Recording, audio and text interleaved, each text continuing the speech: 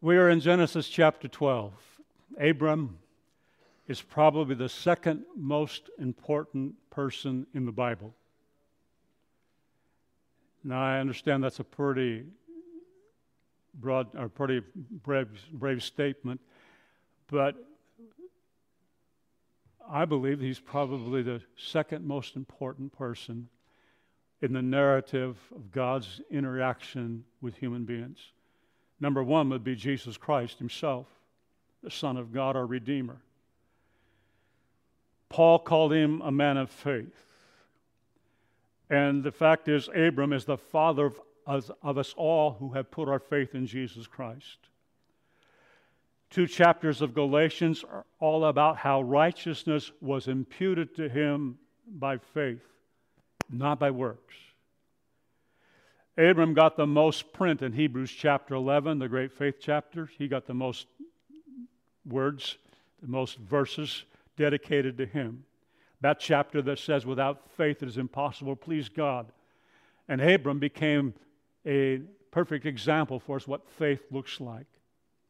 The first 11 chapters of Genesis covered a period of about 2,000 years, give or take. The next 14 chapters of the book of Genesis are going to talk about the story of the man named Abram who becomes Abraham. And in those 14 chapters, we're only going to cover about 100 years. God had promised Abram that he'd become a great nation, and through that nation, all the nations of the world will be blessed. This man's story, Abraham's story, is so important to understanding the Old Testament and God's plan of redemption for you and me. Abram shows us what true faith does. Abram shows us what true faith does. And when I started writing these notes, I had 5 points what true faith does. We'll get through one of them this morning. Genesis 12, verse 1 says this, "Now the Lord said to Abram, go from your country and your kindred, your father's house, to the land that I will show you. And I will make of you a great nation. I will bless you and make your name great so that you will be a blessing. I will bless those who bless you, and him who dishonors you I will curse. And in you all the families of the earth shall be blessed." Number one, I want us to consider the call. Consider the call. Last Sunday morning in the message, we read Stephen's defense before the Jewish Sanhedrin regarding the false charges brought against him. People who were very upset about the fact that he was preaching Jesus, and more than that there was miracles taking place when he did preach Jesus. They accused him of speaking against the holy place and against the law. In other words, speaking against the temple and speaking against Moses' law. The Scripture says it was lies, but that didn't stop them from going to court. Sound familiar? He said, the God of glory appeared to Abraham while he was still in Mesopotamia. Leave your country and your people and go to the land I will show you. Of course, everyone in the Sanhedrin agreed with Stephen's opening remarks to his defense.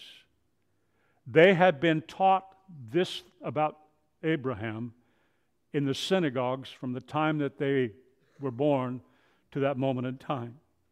The glory of God appeared and called Abraham to make an incredible decision. Notice this, God initiated the relationship. God initiated the relationship. Abram, through the line of Noah's sons, that the Messiah was prophesied to come from.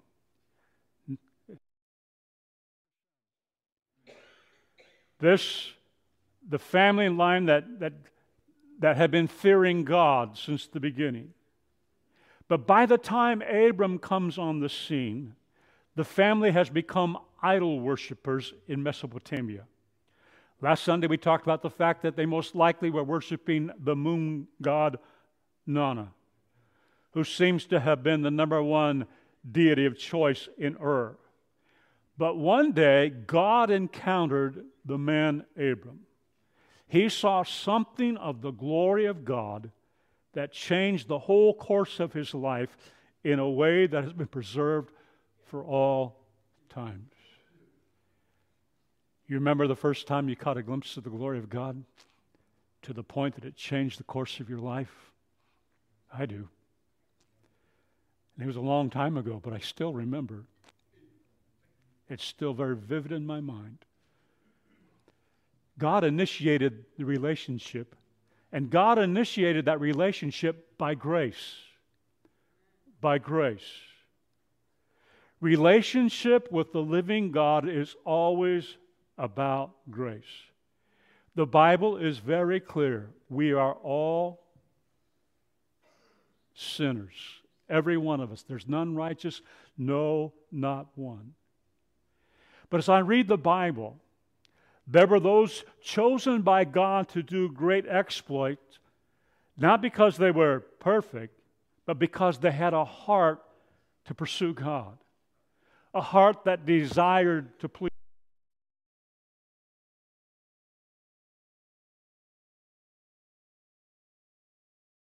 Noah found favor in the eyes of the Lord because he was a righteous man and walked with God.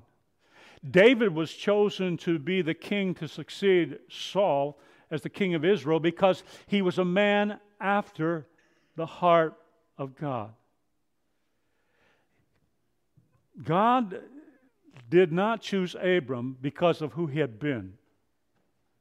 God chose Abram because of who he would become.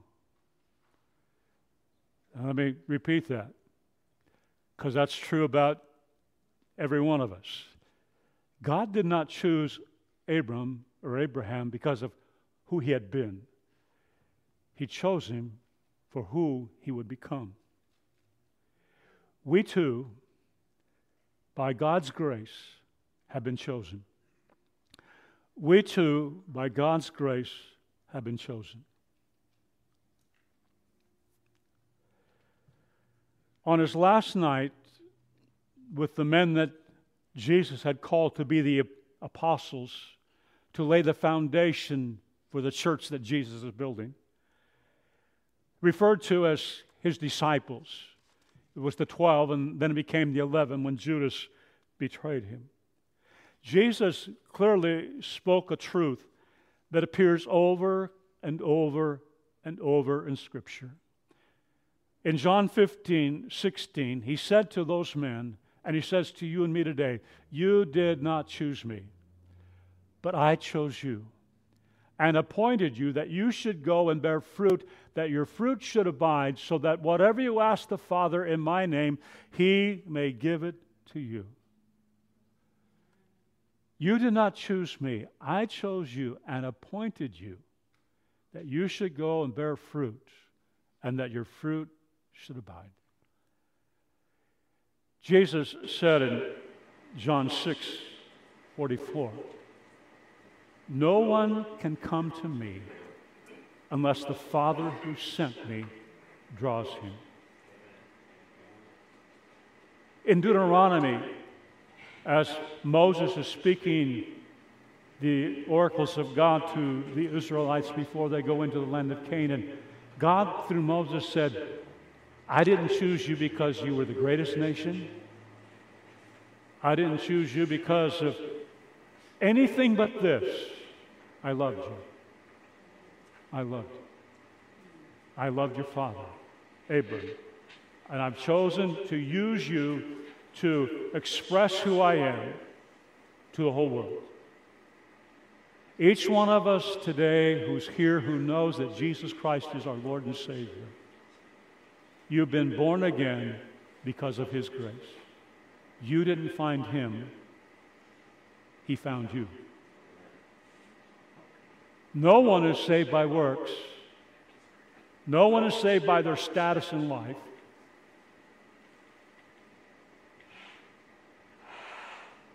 I'm not saved because my dad was Pastor Giles. He couldn't save one of us. Only Jesus can. There will be no one in heaven who will be able to boast about getting there on their own merit. You have been called by God and chosen to live a fruitful life in terms of kingdom purpose. Kingdom purpose. Letter C, God commanded Abram to leave behind his past.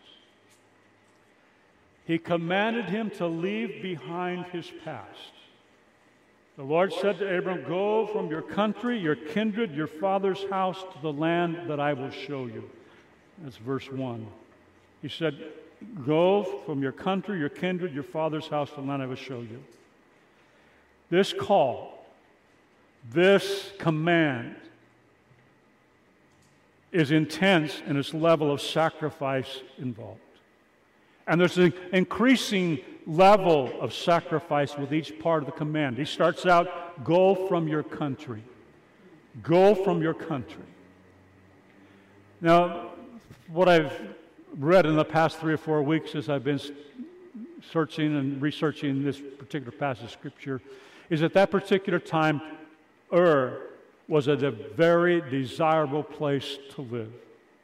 Right on the Euphrates River, right close to the Tigris River, very luxuriant land. In fact, they believe that before the Euphrates changed its course, that it was a port city. But the Euphrates kept dumping silt, and just like New Orleans was built by the Mississippi River, the city ended up being almost 100 miles away from the sea.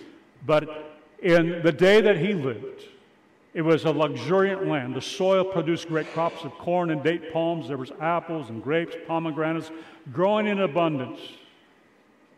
And there was water in abundance. It would appear that Abraham had lived there his whole life. He would have had property. He would have had a level of comfort and security. And God said, I want you to leave your country. To go where? To go. He didn't know where. Go to a country that I will show you. I don't think that would have been an easy decision. As far as we know, his relationship with the Lord at that point in time was brand new. He'd been there 75 years putting down roots relationally, financially, occupationally. The roots would have been very deep. Vicki and I are here today doing what we're doing because on Thanksgiving Day, I think it was 1988, I got a phone call. A phone call from Darrell Shore, who I knew. We were not very close, but I knew him. I played ping pong against him at youth camp when I was a teenager, and he didn't want any teenagers beating him at any game. But he called me, and he said, I'd like you to go with me to Palmdale, California, and work alongside of me. We'll do some construction work, and we'll try to build this church back up. And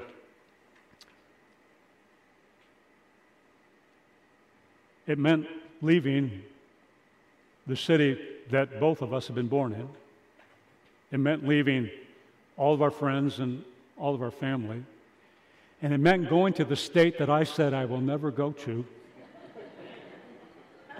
unless God tells me to.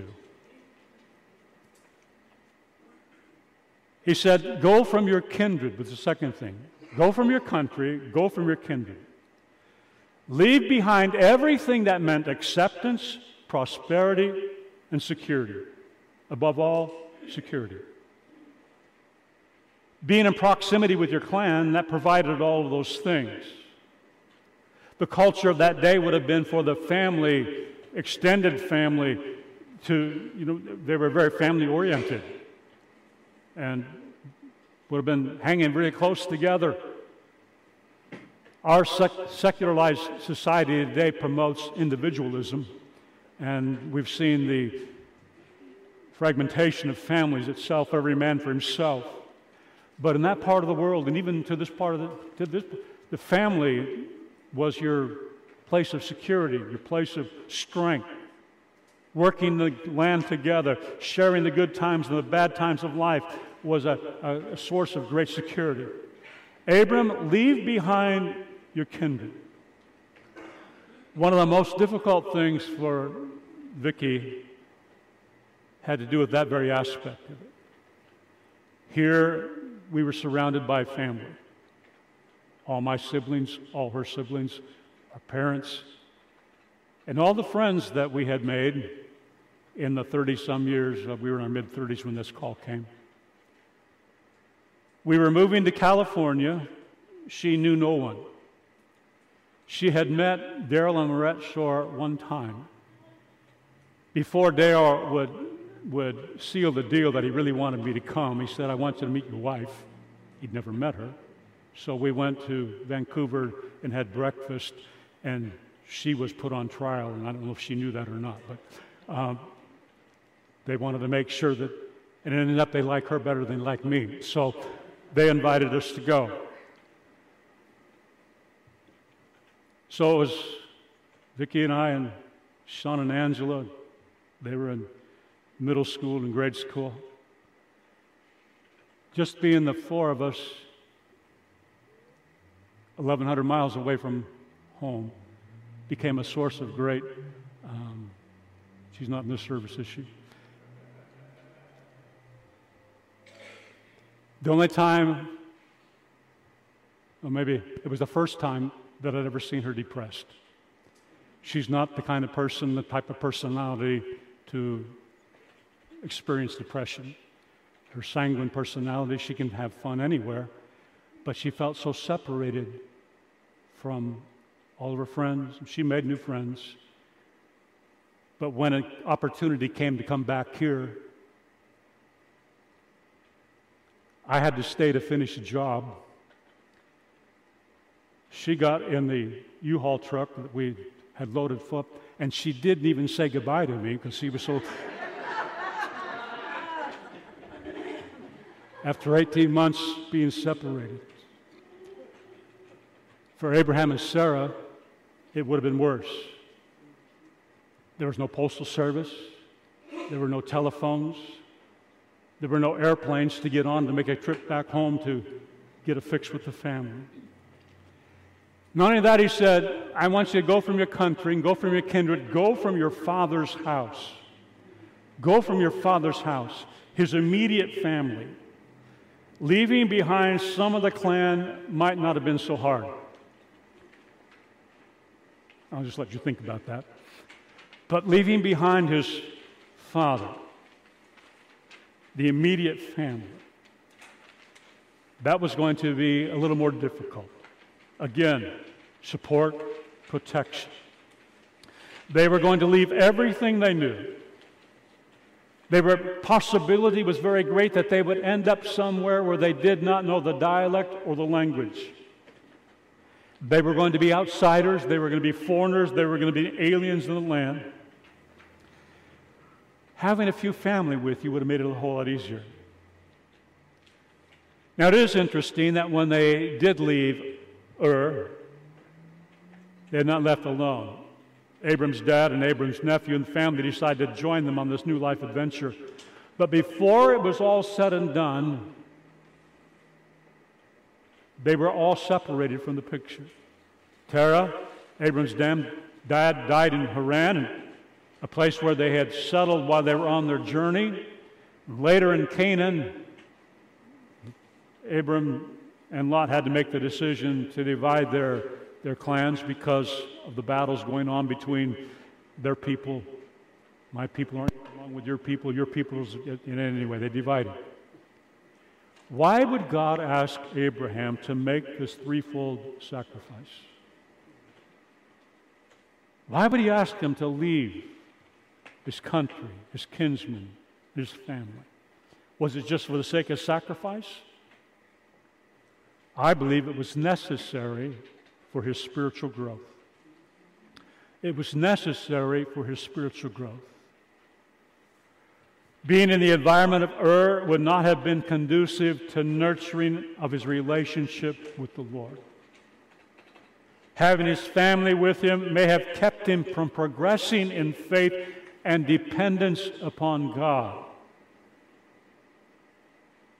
It was necessary that he make those sacrifices. It was necessary for us because Abraham becomes a model for us of what life-changing faith in God looks like. This ongoing journey and the process that he went through. Then, the fourth thing that God told Abraham when he called him, go until I tell you you have arrived. Just go until I tell you you have arrived. I've looked and I haven't found it yet. I haven't found any place in the Bible narrative, New Testament, Old Testament, where God told Abram where he was going to go before he got there. He did not know he was going to Canaan. Now, I realize there's more than a few details that we do not have, but Moses wrote about it and made it very clear Abram was not told his destination. John Calvin put it this way when writing about this moment in Abraham's life.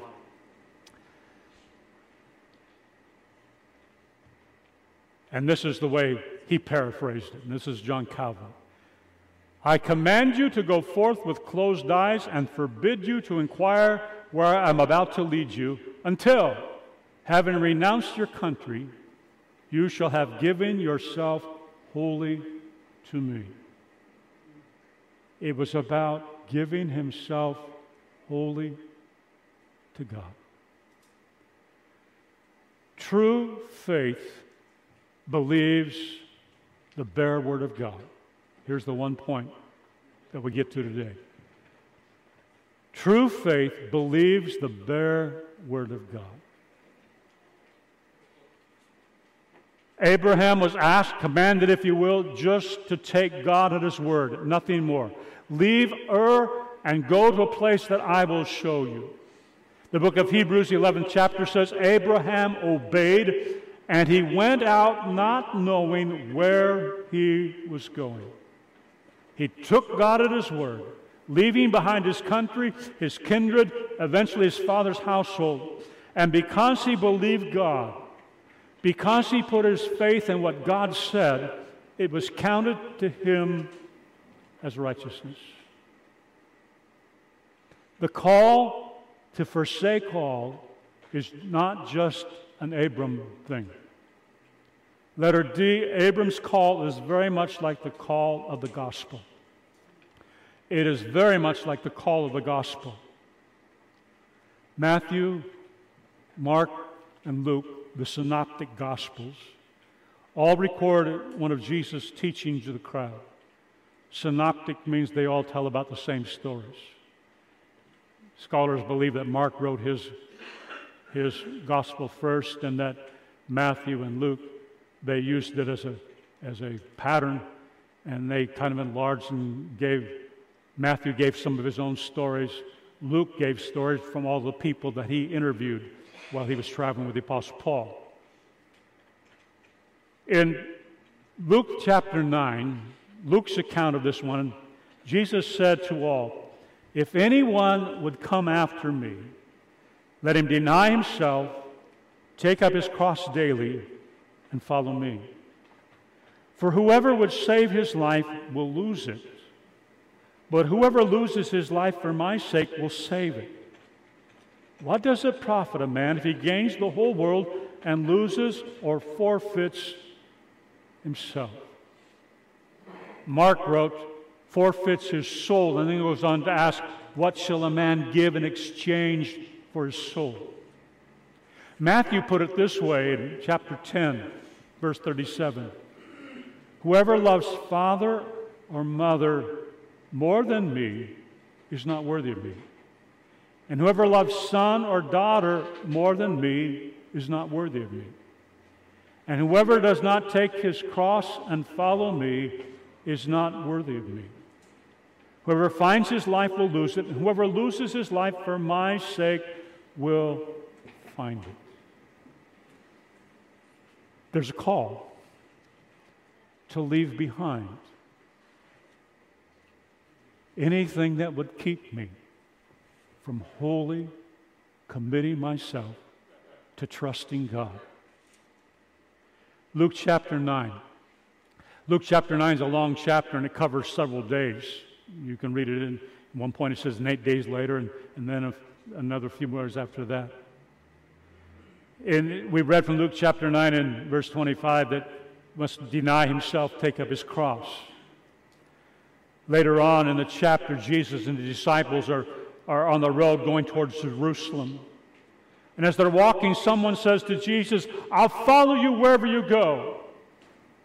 Jesus responded in a way to let him know that they needed to count the cost to what they were saying.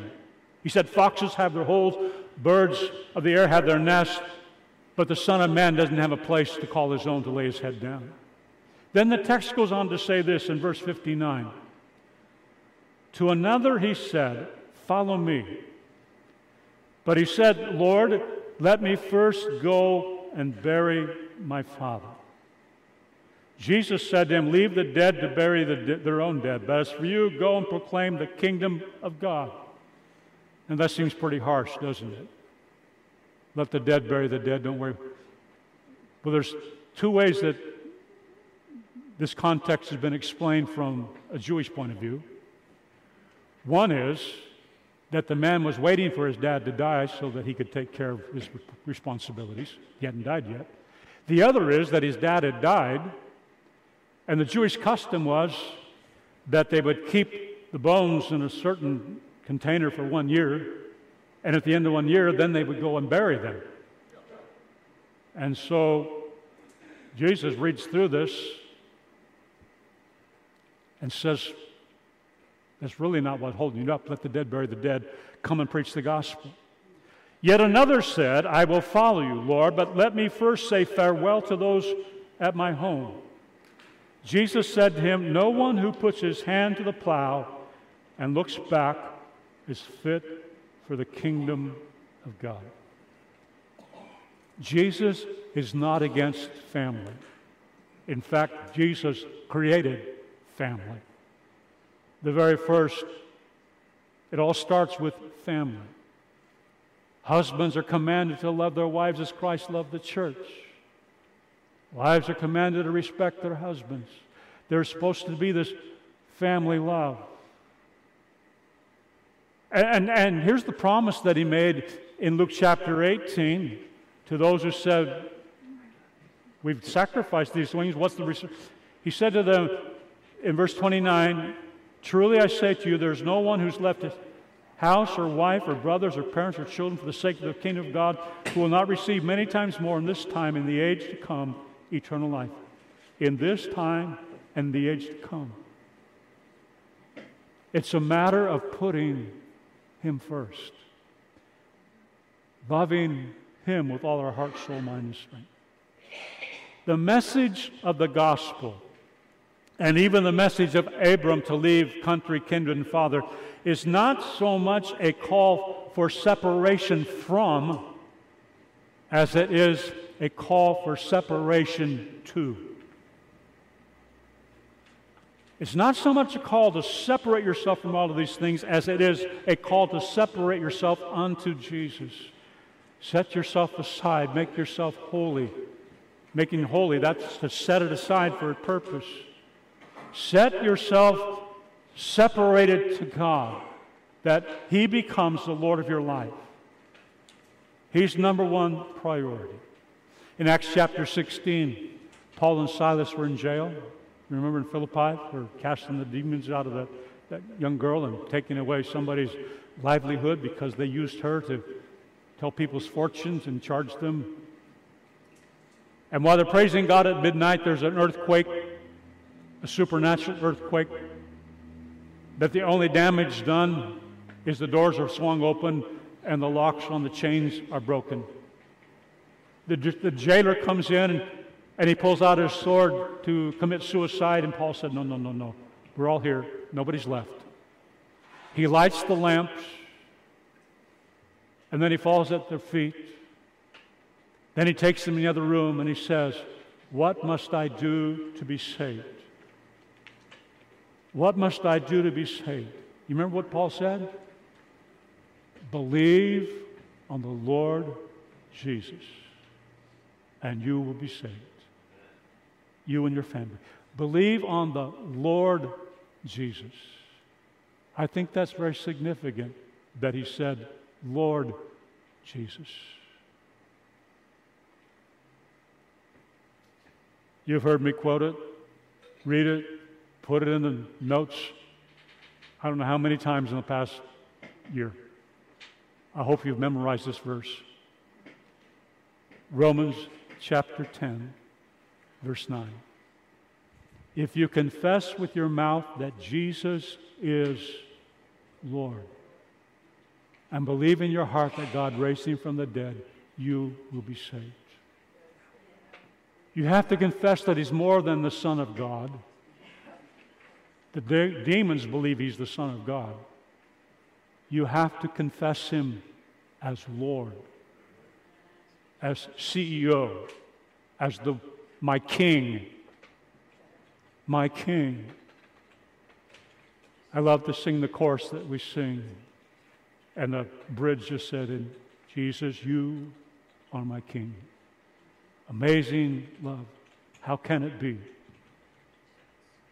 Jesus, you are my King. You are my King. One of the ways that I manifest the fact that I believe he's my King is I obey the bare word of God. I obey what the commandments say. I do what God has told me to do. The gospel calls us to rest all our hope on the word of Christ and nothing else. To rest all of our hope on the word of Christ and nothing else.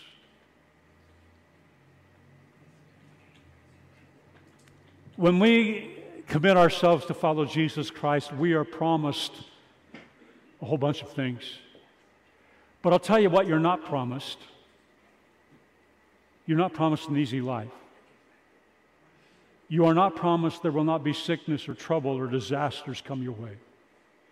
What you are promised is that when sickness and disasters and trouble comes, that he will go with you, that he will show you the way, that he will never leave you. We are guaranteed that if we keep walking with him, we will have an eternal home in a place where there are no more troubles, no more struggles, no more tears, no more sickness, no more darkness. But between here and there, we are called to trust him. Go to a land that I will show you. Follow him step by step. Deny myself, take up my cross, and follow him. Secondly, I want us to consider the promises that God made to Abraham. Consider the promises. And just in the way of foreclosure, not foreclosure, in the way of letting you know what's coming, we're going to come back to these verses next week too. Disclosure is the word I'm looking for. It's not in my notes. Disclosure. Verse 2 says this, and I will make of you a great nation. I will bless you and make your name great, so that you will be a blessing. I will bless those who bless you, and him who dishonors you I will curse. And in you all the families of the earth shall be blessed. If you count the words in verse 1, where he said, I will show you the land, 5 times God says, I will. 5 times.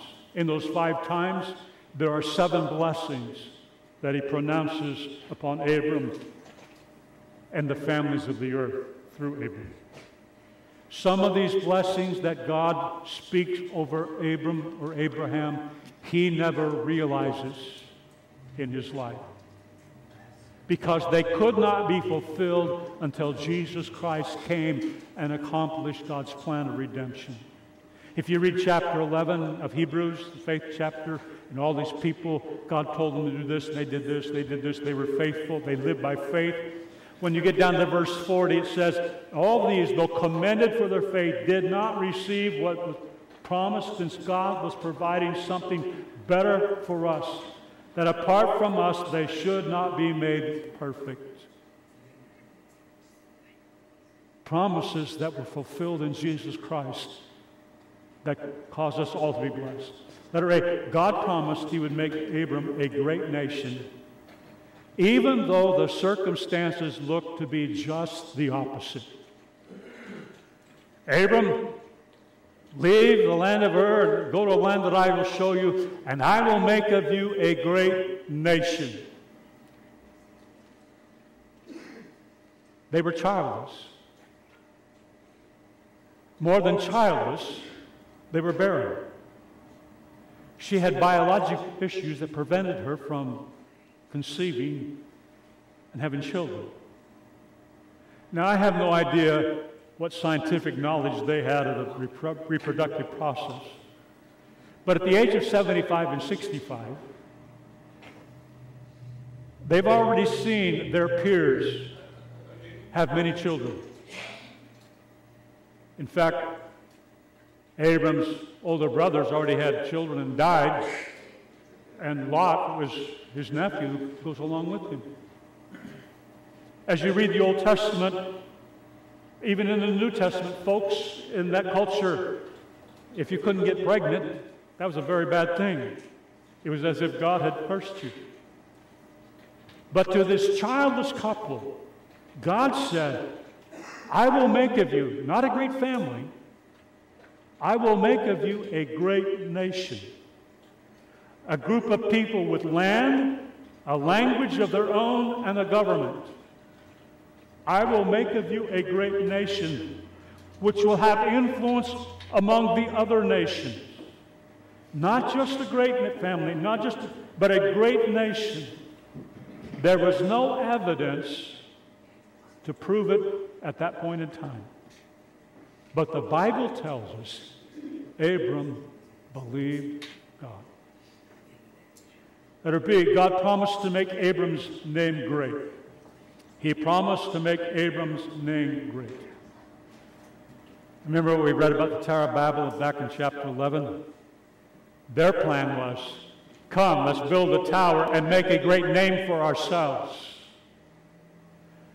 Abram received what never really comes by self-serving effort. God endowed him with a great name, a royal name in some ways. God promised him a little later in the journey. When you get down to Genesis chapter 17, verse 6, he said this to him, I will make you exceedingly fruitful, and I will make you into nations, and kings shall come from you. Kings shall come from you. I will make of you great nations. Not only was there the nation of Israel that came from Isaac, when Ishmael was kicked out, God said to Hagar, it's going to be okay. I will make of him a great nation. In verse 16 of Genesis 17, God promised Sarah that she would be the mother of kings. I will bless her. Moreover, I will give you a son by her. I will bless her, and she shall become nations. Kings of people shall come from her. And while there's a whole long line of kings that came down through their family line that ruled over Israel and then Judea when the tribes split, two great names in that list. David came from that list, came from that family. The one whom God said, David, of your offspring, there's going to be one who will sit on the throne forever. And who was that? Jesus himself. And Philippians said that one day every knee will bow, every tongue will confess that he is Lord. Let us see, God promised to bless those who blessed Abram and to curse those who dishonored him. God promised to bless those who blessed Abram and to curse those who dishonored him. Verse 3, I bless those who bless you, and him who dishonors you I will curse. The blessings in this verse and the next verse are global blessings. By that I mean the blessings are for other people. There are blessings that apply to people and how they treat Abraham and his family. To dishonor Abram means to disdain or treat lightly or to look down on, to treat with contempt. If you want to know what it means, just look at what much of the culture is doing against the Jews today. As we read the story of Abram, we will see this blessing played out. Those whom bless you, I will bless. Melchizedek, Abimelech were both blessed by God because of the way that they treated Abram. As time went on, the blessings passed through the generations of Abram. The family of the Canaanite nations, who opposed Abraham and his children, the Israelites, they were wiped off the face of the earth. They were cursed. When I read the promise to Abraham of blessing and cursings, I think of what Paul wrote for you and I in Romans chapter 8. If God is for us, who can be against us? If God is for us, who can be against us? Today, all over the world, the Church of Jesus Christ is under attack. Read the letter I put in there from George C. in the bulletin today. The Church of Jesus Christ is under attack. Satan is using false religions to attack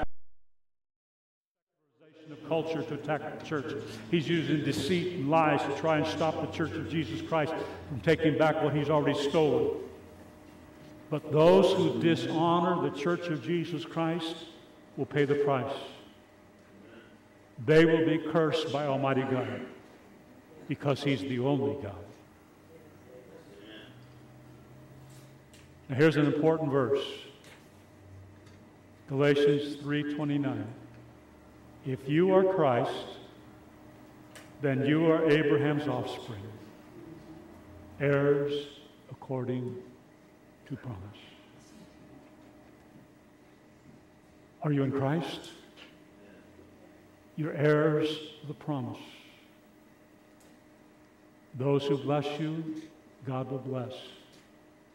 Those who dishonor you, God will take care of them.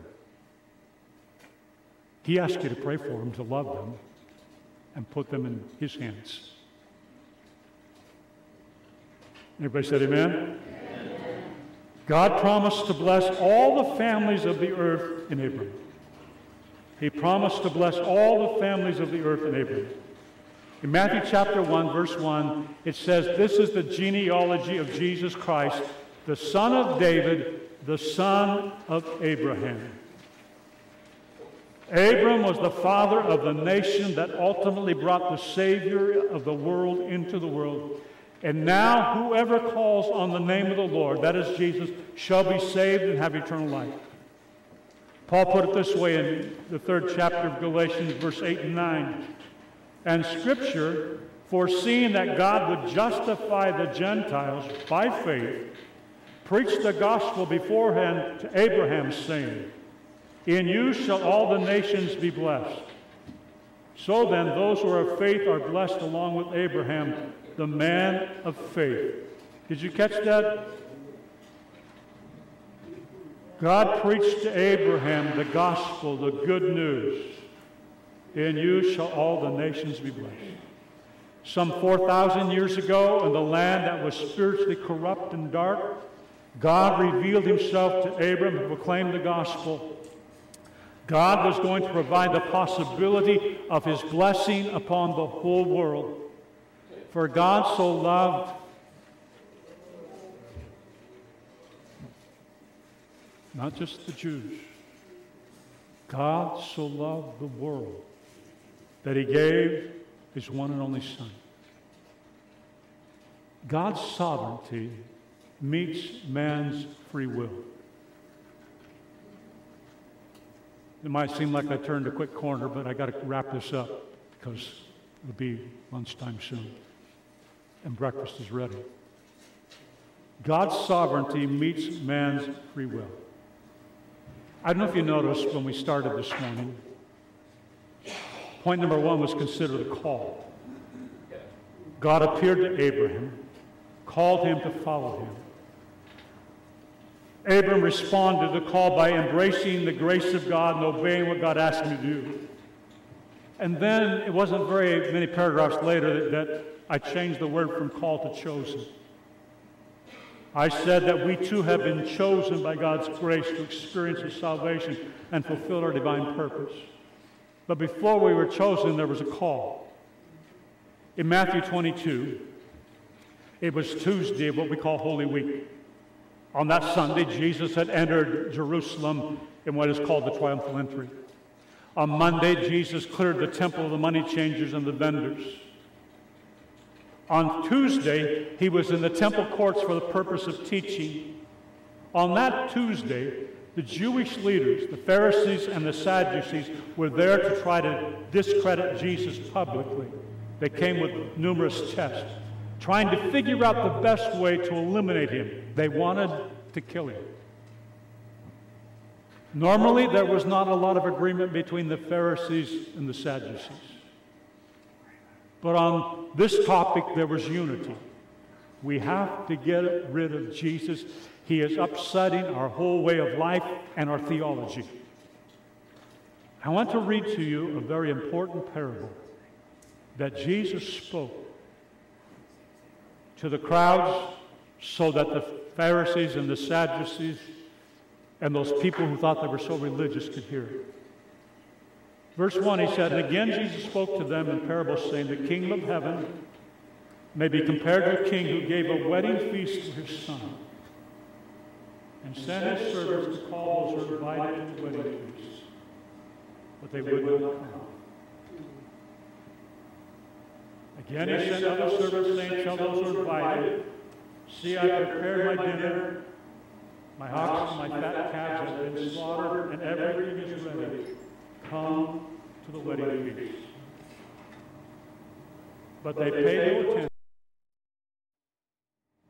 One to his farm, another to his business, while the rest seized the servants and treated them shamefully and killed them."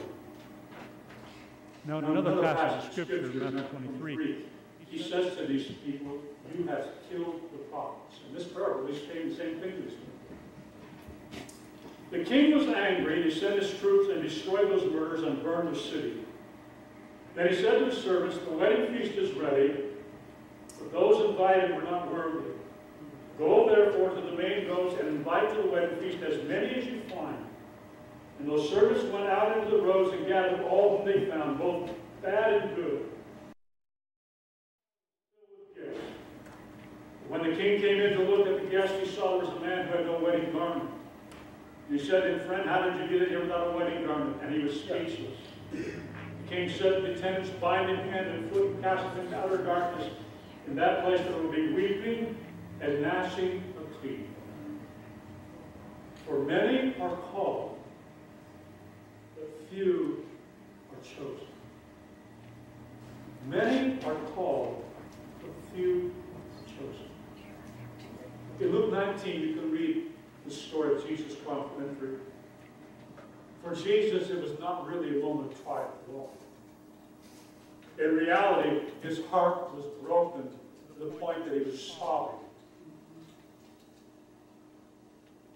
Tears of grief, just weeping, because he had come from heaven with a call to the Jewish people Believe in me, and you'll have eternal life. Believe in me. I've come to save you. I'm the one that you've been looking for 4,000 years. And they rejected him. And he wept because he could see into the future that city of Jerusalem was going to be annihilated. Women, children, babies were going to be annihilated. It was all going to be destroyed. And he wept because they did not recognize the day of his visitation and the fact that he loved them. So it's with that broken heart that I believe he's speaking this parable in Matthew 22. Through Jesus' sacrifice of himself on the cross, God is calling every man, every woman, every boy, and every girl to come into the kingdom of God. God is not willing that any should perish, but that all should come to repentance.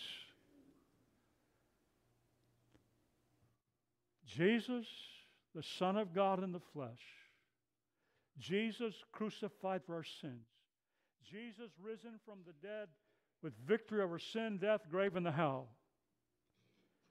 To be chosen, I must put my faith in Jesus alone for my salvation.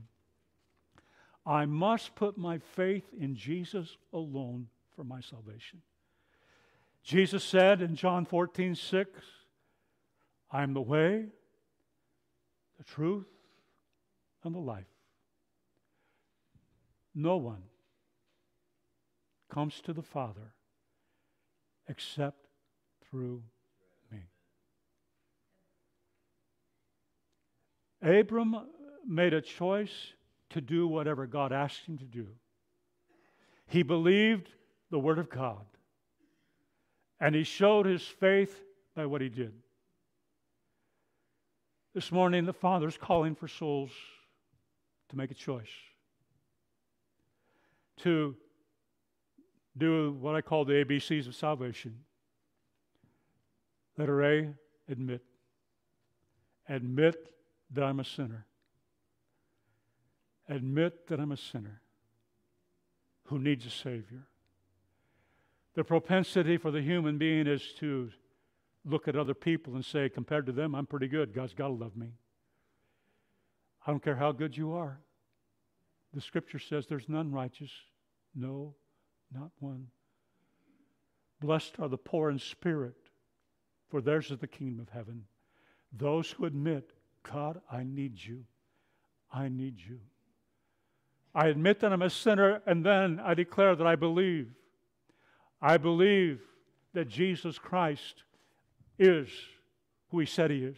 He is the Son of God. I believe that He died on the cross and that His death made the atonement for my salvation. His blood is able to wash away all of my sins. And I believe that not in my head, but I believe it in my heart, in the places where I make decisions, where my free will that He gave me chooses. I'm going to believe in Christ. I'm going to believe what He said. And then I'm going to commit my total life to follow Jesus. I'm going to commit my life to follow Jesus. I'm going to make Him the Lord of my life. We read, if you confess with your mouth that Jesus is Lord.